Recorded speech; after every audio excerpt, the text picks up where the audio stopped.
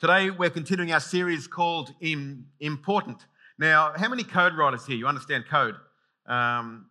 Very few. That's fantastic because there's my version of code, and in my version of code, which is a very primitive form of computer code called CSS, you use it for developing websites. That brackets with the X says this code is more important than the code before or after it. This takes precedence. In other forms of code, it means the exact opposite. So I'm not sure why they did that, but whatever. For me, that just looked really impressive. So I thought I'll use that for this series. And the point there is that with New Testament scriptures, not all truth is created equal.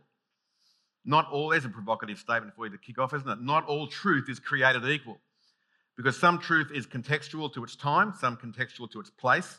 But some truth is higher than all of that because it's true all the time for everybody in every situation. And so what I'm trying to do is bring out some of these hugely important passages of Scripture that we can always apply at any time, no matter what we're going through in our life. They're fundamental to who we are and what we do. And some of these passages and principles are more than just theological. We've looked at very deep theology in a pat way, I guess, in the last couple of weeks.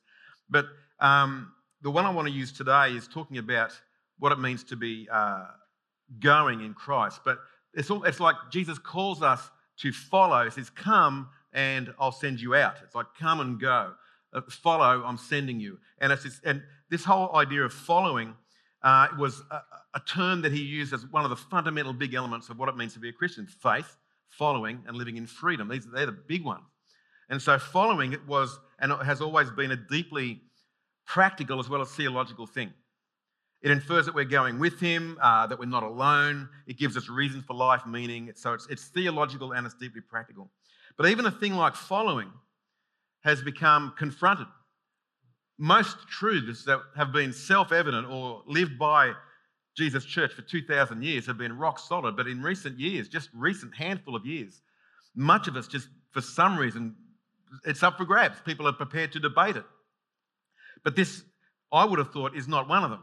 But fellowship and what it means to follow Christ has come under question, especially since COVID, because the whole idea of follow me, what does that mean? A lot of people have tapped out of church life. And it's what that really revealed for is that a lot of people's hearts and their routine and their rhythms for life were cloaked by the routines and expectations of that church life. And when you get a circuit breaker that says, let's do this from home, suddenly it's like, well, I heard a new term this week. I don't know whether you've heard this one. You know there's FOMO, fear of missing out. Now there's HOGO. HOGO. Anyone know what HOGO is? It's post-COVID. HOGO. It's like, church is on today. Oh, HOGO. Oh, the hassle of going out. This is now a thing. You know what I hate about that? Now it's got an acronym. So now it's normalised and it's okay. It's just HOGO. No, it's lazy. It's like, can't be bothered. That's what it is. The hassle of going out. Don't normalise that. I mean, we don't do that. You guys attend better than any church I know. So I'm preaching to the converted already.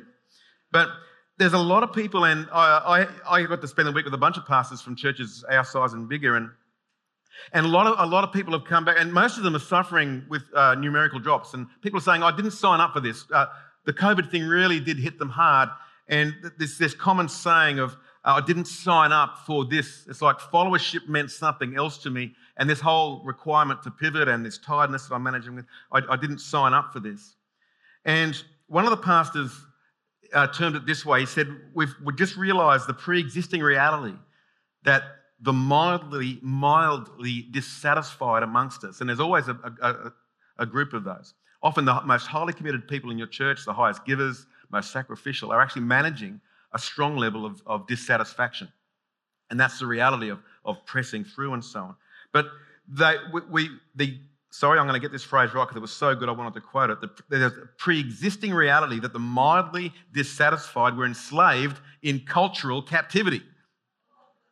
Now, that's a mouthful, but all of us in the room went, yes, that's what it is. People were enslaved in cultural captivity, church cultural captivity. And I knew exactly what he meant. Because when you're on a roster, when you're expected to turn up, or you're going to let everybody down, it's sort of like a burden of command. It's like, I can't not be there because but when you break that circuit, the cultural captivity stops. And what we don't realise is that the cultural captivity can cloak for us a growing hollowness, a growing discomfort, the freedom that got me into this thing in the first place is gone, but it's been cloaked. I've painted over it with my cultural captivity. And that's so true. And so normally the percentage in any church, healthy or not, runs at about 20 to 30% of us are trying to manage this in our life. And all of us go through phases of this. But when you get a circuit breaker, guess what percentage drop out of church life? 20 to 30, maybe 40%. And that's exactly what's happened. And so Hogo has become a thing, the hassle of going out. So followership now, and these aren't bad people, they're good people. They're just saying, no, not for me. And leaders are going through it as well. I didn't sign up for this thing. Christian leaders everywhere are questioning. And I don't want to give the impression, poor Christian leaders, because the last thing you want is someone bleeding their own case. But the reality is throughout Australia now, and the stats are coming in live in real time, giving an attendance at best is 60 to 70% what it was pre-COVID. So that brings a lot into the viability of churches. And the other stat that I wasn't aware of is this one, is that the goodwill and the approval of our churches towards pastors. I know you all love me and I love you, but this has plummeted, absolutely plummeted through COVID. People are starting to really dislike their ministers. I'm not going to do a show of hands on this one, but it went way too quiet for my liking, okay? But so I'm a sensitive soul. I'm just going to give us all the benefit and hope that you still do love me. But the trouble is, in this survey of the guys in the room with me and ladies, there were female ministers there, not one of us had not been either called in the last 12 months the Antichrist or his best friend. And this is real. This is what's happening out there. Like, no one here did that. They're gone. I invited them off the team, you know. But this is just, isn't this weird? This weird world we've got, and this is what we're dealing with. And many of them were sort of saying, well, in that group, over half were dealing with either misconduct of their own staff, inappropriate behaviour, or sexual abuse issues in their church were going on. And they were just, these poor guys, I felt guilty because God bless us, we just had a great run. And I'm aware how off the charts it is to experience what we've had here over this time. But these guys half of them were in tears. And these are strong leaders, you know, and they're saying, I'm working harder than ever, but I just can't please anyone anymore. Whatever decision I make, half the people don't like it and so on. And so what are they saying? I didn't sign up for this. I didn't sign up for this either, they're saying. And then a good friend from down in a local church near us, he was there with, and he gave us the devotion over communion. And he reminded us, yes, we did. We did sign up for this. And we were reflecting just for a moment on the Apostle Peter when Jesus busted his bubble a little bit and redefined the scope of his role. He was thinking it was going to be all Roman roses, you know, we're going to be king of the hill here. And Jesus says, no, you're going to have to go to your cross and take up your cross just like I am. And he had to regroup. He had to pull this whole thing together, but he still said, yeah, I wasn't aware, but yeah, I signed up for this. I signed up. I'm following. And this is a time where we begin to dig deep, where all of us dig deep, because there's no one coming up behind us ready to go and take it to the whole new thing yet. Not yet. So now it relies on guys like us. And we've got to build that next generation coming through, because a whole bunch of them have suddenly disappeared. So follow Jesus. Follow him where? We've talked a lot about all that stuff before, but let's go now with Matthew 28. And this is going to be our important passage for today, Matthew 28. And you'll know it, but I just want to stay there. And the context here starts in verse 16, where it says, now the 11 disciples, because Judas was no good.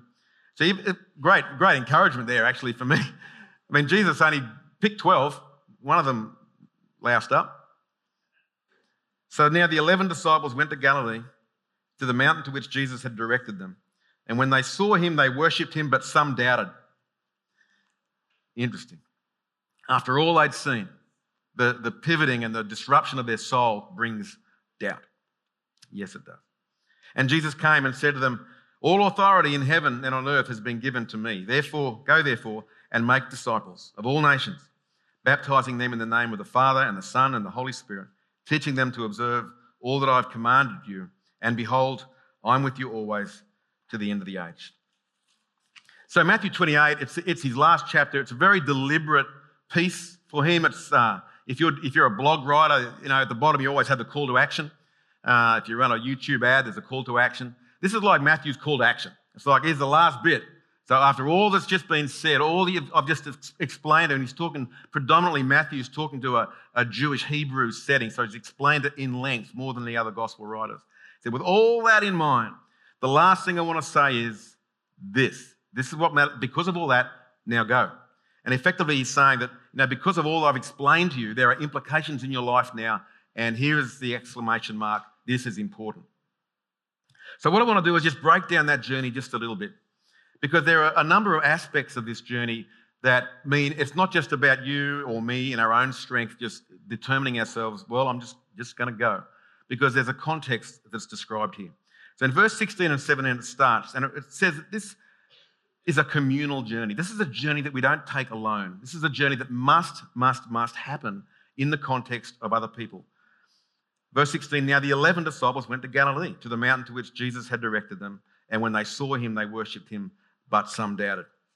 So even with the doubts, even though they just lost their mate, Judas, even though Jesus has rewritten the code on how this is all going to pan out, it's nothing like what they thought, they were committed to each other. They, despite all that they'd lost and all that seemed to make no sense, in the midst of all that real confusion, that real trouble, that real stuff, they said, we're not changing tack now. We don't know where it's heading, but we're in this thing together.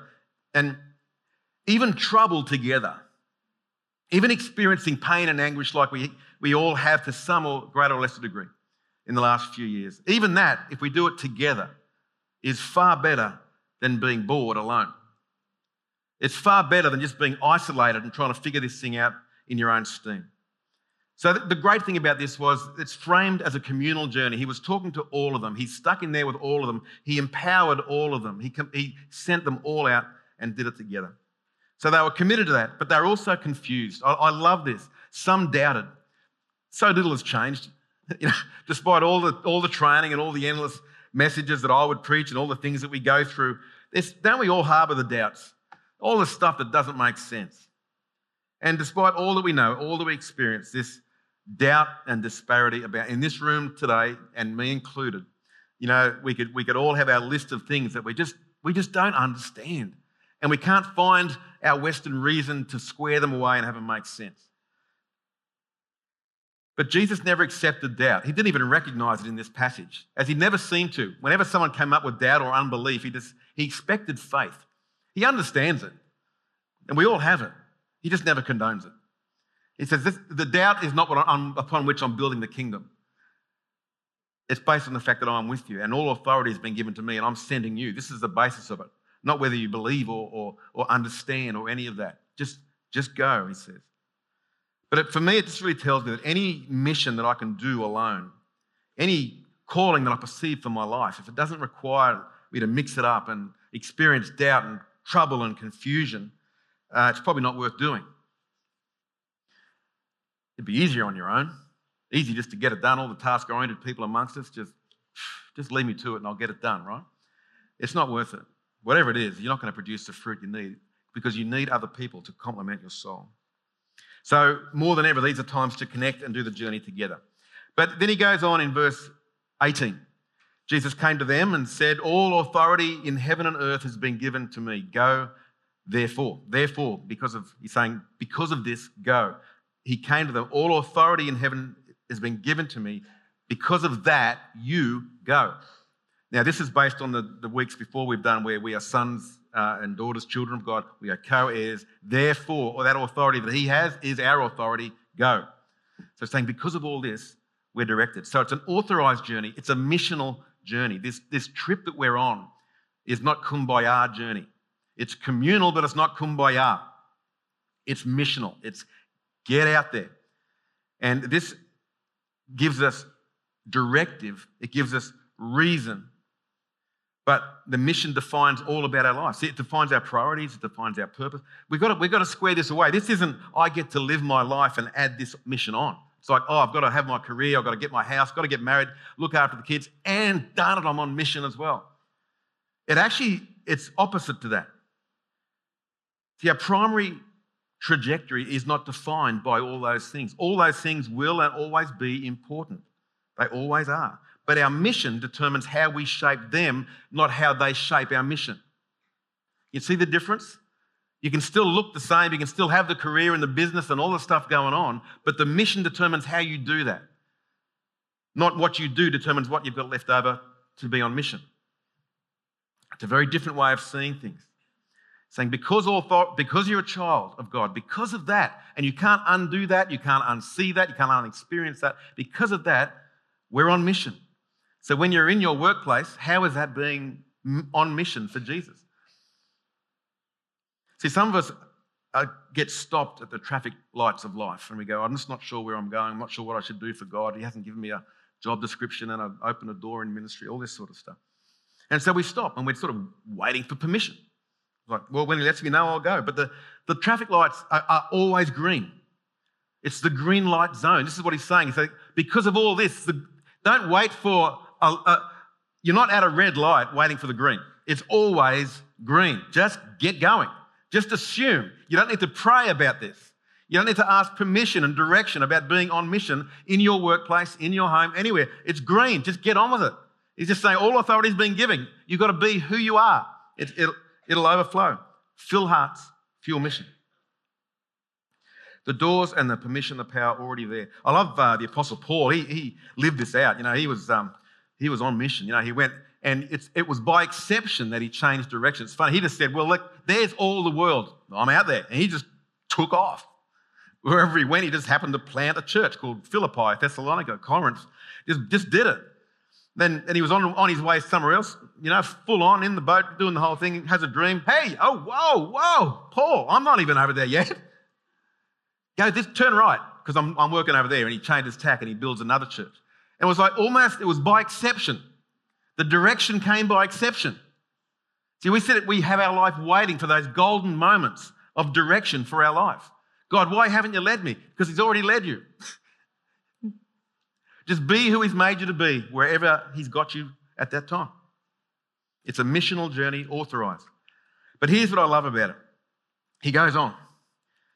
Go therefore and make disciples of all nations, baptizing them in the name of the Father and the Son and of the Holy Spirit, teaching them to observe all I've commanded you. He's talking about discipleship. He's talking about formation. He's talking about a movement.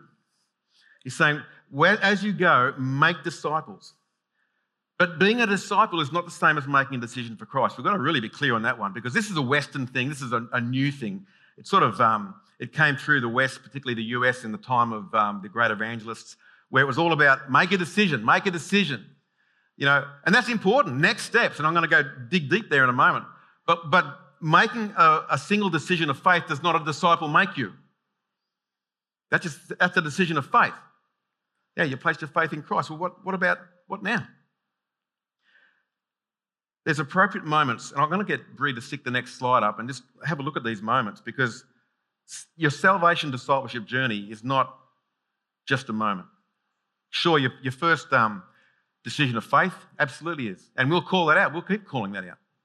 But it's what happens before and after because you can be on mission. You think, well, I can't do altar calls in my workplace. I hope you can't. That would be weird, wouldn't it? Stand up on your desk. Who wants to come to Christ right now? It's like, no. This is the latest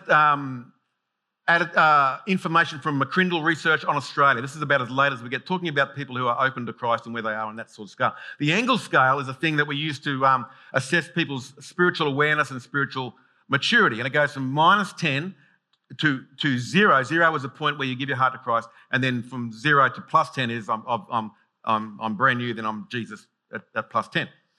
So, but this data talks about those who basically aren't yet Christian. And it starts at -7 and, you know, I'm passionately opposed to it, up to -1 where it says, I believe in Christianity but don't consider myself yet a Christian. So these are pre-0 believers. But look at the ratio. 24% of non-Christians in Australia are warm to the gospel. This goes against all the lefty media out there. Sorry, can I say that? I did. I said it and then I echoed it. I made it worse. Can you edit that out? I don't know. It's out there now. Despite what all the media would say, at least 24% of unbelievers in Australia are open to the conversation, and even more, I think it's about 40% will respond to an invitation to come to a healthy church. 40%. It's all about next steps. So you look at these guys and go, I'm passionately opposed. Well, what can I do with that guy? What's the next step for them? Take away the reasons why they're opposed. Have the conversation without trying to get them to zero straight away. It's just all about, what's the next step for this guy? Maybe it's love them. Maybe it's talk about the fact that they have this opinion that Christians are judgmental and hate gay people or something. Just have the chat. Just be a friend. Get to know them. You can pick, I believe in the ethics and values of Christianity. And I had that conversation a few weeks ago. Someone said, if I'm just good enough, I'll get to heaven. Okay, let's just unpack that little, shall we? With the truth. So you can have these chats and you can have them over a coffee or at work, over the water cooler, anything. And the role there for all of us to be on mission is just to take people to the next step. Don't set the goals too high, just one step at a time. And so we find that discipleship, even for ourselves, and we've got to own this, our own discipleship. We actually have to own it. We sort of think, it's a church's responsibility to grow us. But growing in your faith is a matter of personal responsibility in the context of shared accountability. So you're right, you can't do it alone, but it's not someone else's fault if we don't grow. It's our responsibility. A sign of Christian maturity is I can self-grow and I can grow others. And so the church's responsibility is to create opportunities, which we do. So for next steps, if you've got questions about your faith, if you've come in here today and you think, man, this is all bizarre. I've never been in a church before. Didn't expect the songs, didn't expect a great light show. But I don't know what to do next. You've got those sorts of questions. We have a course called Alpha, which is perfect for you. There's no judgment, no answer is wrong. We'll answer anything. You may have made your decision for Christ, but you haven't become baptized yet. Why not? Why not?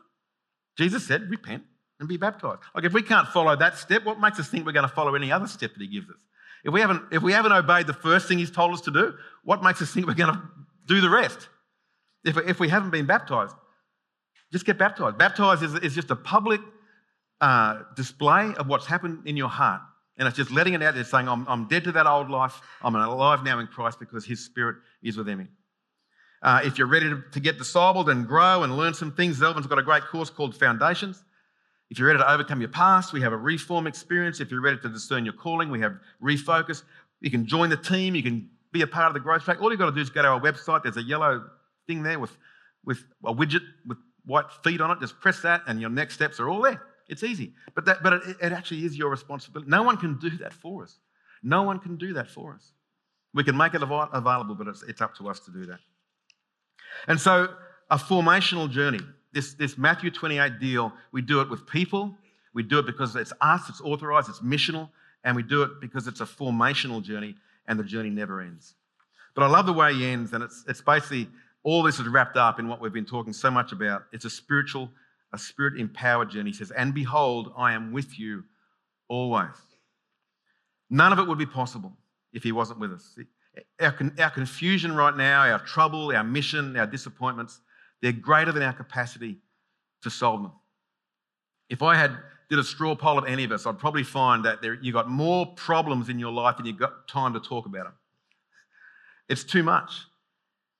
I was explaining to my son, he says, how do you deal with all the 25 things that seem to be going wrong in your life right now? I said, I've got a box for all of them. I use a faith box system. So everything goes in a box. Only girls will be going, whatever. They think about everything all the time, But guys, we can petition these things off, and I just put an imaginary sticky note next to it, which is the process. So I keep the problem in the box.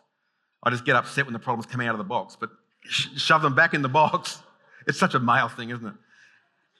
And I attach a process to the problem. And so this problem is going to be solved by this pathway, and I put a little sticky note on there in my mind that says, here's the next step of this process. If I've done my bit and it's up to them, then the box can be shut and I'll wait till it comes out again, And so you can have multiple boxes. But there's more problems than boxes right now, and they keep jumping out. It's a problem for us control freaks. It's a real problem. Because the problem is not the problem. The problem is the fact that problems keep coming out of their problem box. They won't go back in. So just like the rest of us, mate, my Christian life is impossible. But the reality is it's always been impossible. It's a fallacy to think it's anything else. It was never designed to be possible in our own strength.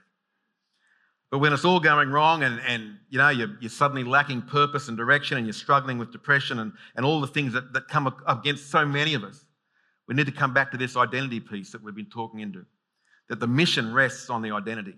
You've got to be able to come back and say, if this is all going pear-shaped, He is with me. Go, I'm with you. And when it all falls apart, sometimes all you've got is the only thing that really matters anyway. That's where I get my identity, my purpose, my grace, and the love to live. So what do we take away from this? I mean, there's just so much. We could bury ourselves in there for a long time. But what I've discovered with this is that pain and the disruption of life is not always a thing to lean away from. It's not a thing to avoid or complain about or get hogo on it. It's a thing to lean into. If there's tension, if there's problem, if there's disruption, we don't run away, we lean in. Because often it's an invitation to something greater, a greater experience, a greater opportunity. It's the only opportunity that many of us are going to get to actually grow and become something new and something else. I don't lean back. Let's go there. Let's push into this thing. So 2 little sub-phrases. What do? We keep going. We dig deep. I don't know what your problems are. Keep going. Don't stop. The tension that we're feeling is drawing us to something new, to somewhere new. It's not leading us to Hogo. It's not leading us to nowhere. The tension and the trouble are leading us to somewhere. We don't lean away and get Hogo. We lean in and let's address this thing because it's going to lead me somewhere to grow or it's going to lead me somewhere to go. So we keep going. I love Paul, Ephesians 1:18. I pray that you may know the hope to which He's called you, the riches of His glorious inheritance in His holy people, the incomparably great power for us who believe. That is always before us. And so our prayer right now is not to lean back. It's to say, Lord, what is that hope that's birthed in that inheritance? You've told me to go. I'm not running away. I'm here. Keep going. Keep growing. We go and we grow. If life's stronger than you right now, it's an invitation to grow. The tension is stretching your capacity. You may have known these seasons where you think, I'm just so uncomfortable at every single area of my life right now. Nothing is settled. It's like the little boundary of my life has been stretched and I'm not big enough to cope with it. It's an invitation to grow capacity. And that's what's going on in your life. Eventually, you'll get bigger than it. So don't give up. Keep going and keep growing. Let's pray as we invite the team to come up. Lord, all of us have been haunted by the echo in our heads. I didn't sign up for this. When we went through life, someone told us it was all going to be great and it's all going to come our way and you can do anything you can think of. You can become anything you want to be. But life has kicked so many of us in the teeth so often. We lean back and let the hassle determine our life. But now's the time to get going. A Christian's finest hour is that they hope and that they believe right in the midst of disruption and pain and know that Jesus is enough because you've said you'll always be with us. So Lord, I really pray. I'm praying right now just as I've just been waiting for your leading as I talk away.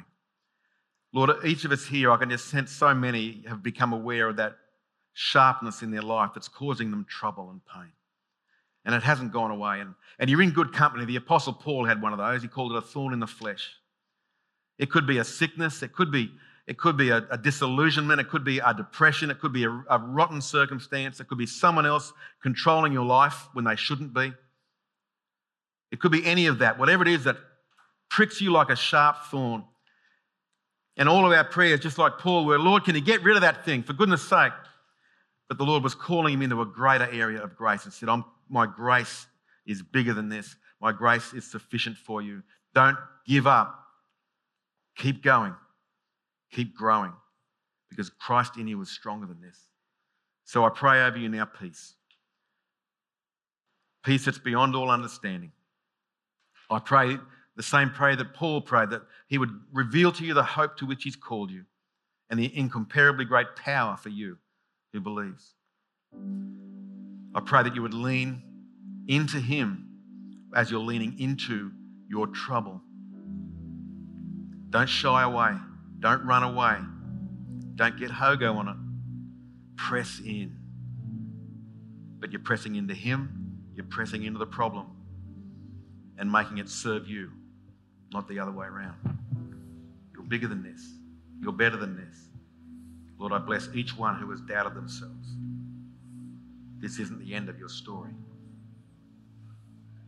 Lord, bless us with hope in the name of Jesus. Amen. Amen. And if you'd like some ministry into that space, you'd like someone to pray for you, please join our team over here after the service and pray that grace into you. Bless you.